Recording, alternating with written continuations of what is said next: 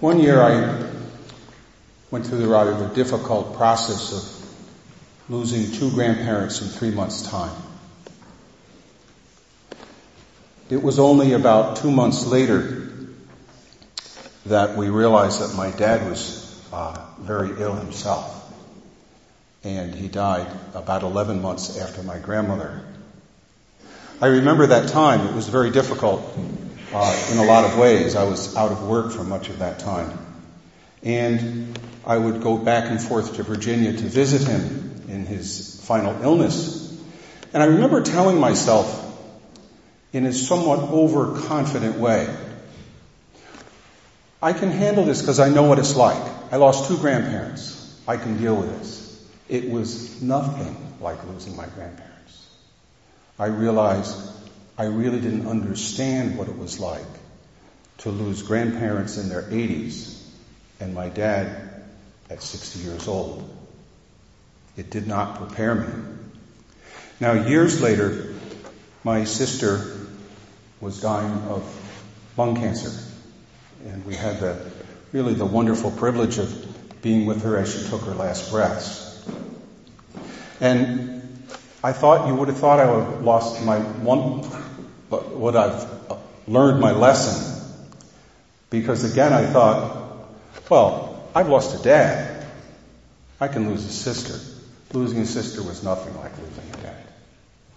To stand there next to my brother-in-law for her wake and think, that's my childhood. There's no one I can just talk about. That was because only one other sister, and she's much younger than I am. There was no one I could talk to about my childhood. It was nothing like it. Well, I realize in looking at all of you here that although, yes, we all do go through the process of losing loved ones, I have no idea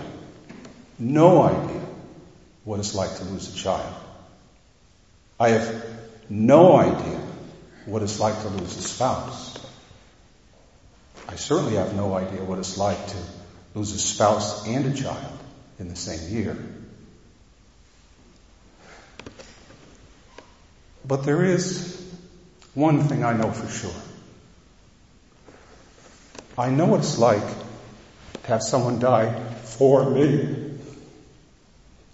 That's what we all share. That's what unites us. That's what Paul was getting at today when he said, don't you know that you're all baptized into the death of Christ so he can all raise you up on the last day? Our unity is not so much a psychological unity. Oh, I know just what you're going through. I don't. I realize that. I will never say that to anyone. But what we do share is a Savior who died so that we can live forever. This is our faith. A Savior who showed the ultimate act of love. Not a warm, sentimental, fuzzy love. Do you think he was having warm, fuzzy feelings as he died on the cross? But showing us his love by pouring out his life. The love that came forth from his side when it was pierced by the lance. That is why we have the image of the Sacred Heart. Because the heart of Jesus still burns with love for us. His mercy, the word really means misery of the heart, meaning he loves us so much that his heart hurts. You see, he understands us, doesn't he? Because love isn't really love unless it does hurt. The reason that all of you are here today is because you lost someone who was close to you. And it hurt. And the more you love them, the more it does hurt. But we have a Savior who understands that, who hurt for us so that we can live. And as Jesus says in today's gospel, he came to do the will of the Father. And isn't it remarkable? He doesn't say it's the Father's will that he would be punished for our sins. No, it's the Father's will that he would lose no one that was given to him, but that everyone who believes in the Son shall have eternal life and be raised up on the last day. And it is this union with Christ. And this is so interesting. It's not just us. It's the ones we lost. We're still united to them. Those who were baptized into Christ Jesus are still part of the body of Christ.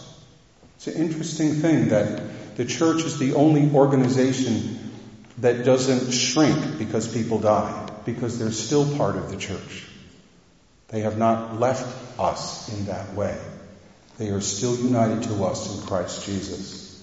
And that is precisely why, that unity in Christ, in the crucified and risen Christ, it's precisely why we can pray for them.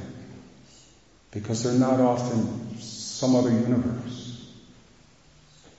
They're having that experience in which we heard in the first reading, where the day will come when people will say, wow, look, that's our God, who will wipe every tear from our eyes. And we pray and we ask that our prayers will help them on that way, so that they will be fully and totally ready as they enter into the fullness of the presence of God. So we come here today not just to remember, that can be just a psychological thing, but to enter deeply into the heart of Christ, which was pierced so that we could live forever, and to trust and to have that hope that Father talked about at the All Saints' Day Masses. That hope, that firm and absolute confidence, not in ourselves, but in the mercy of a God who loved us so much that he sent his Son, so that whoever believed in him could have eternal life. Let us this day be a day of sorrow, but of joy, and of healing, but especially a day of trust and an experience of the mercy of God in Christ Jesus our Lord. And we pray in the words we hear every funeral for all of those who died in the last 12 months. May the angels lead you into paradise.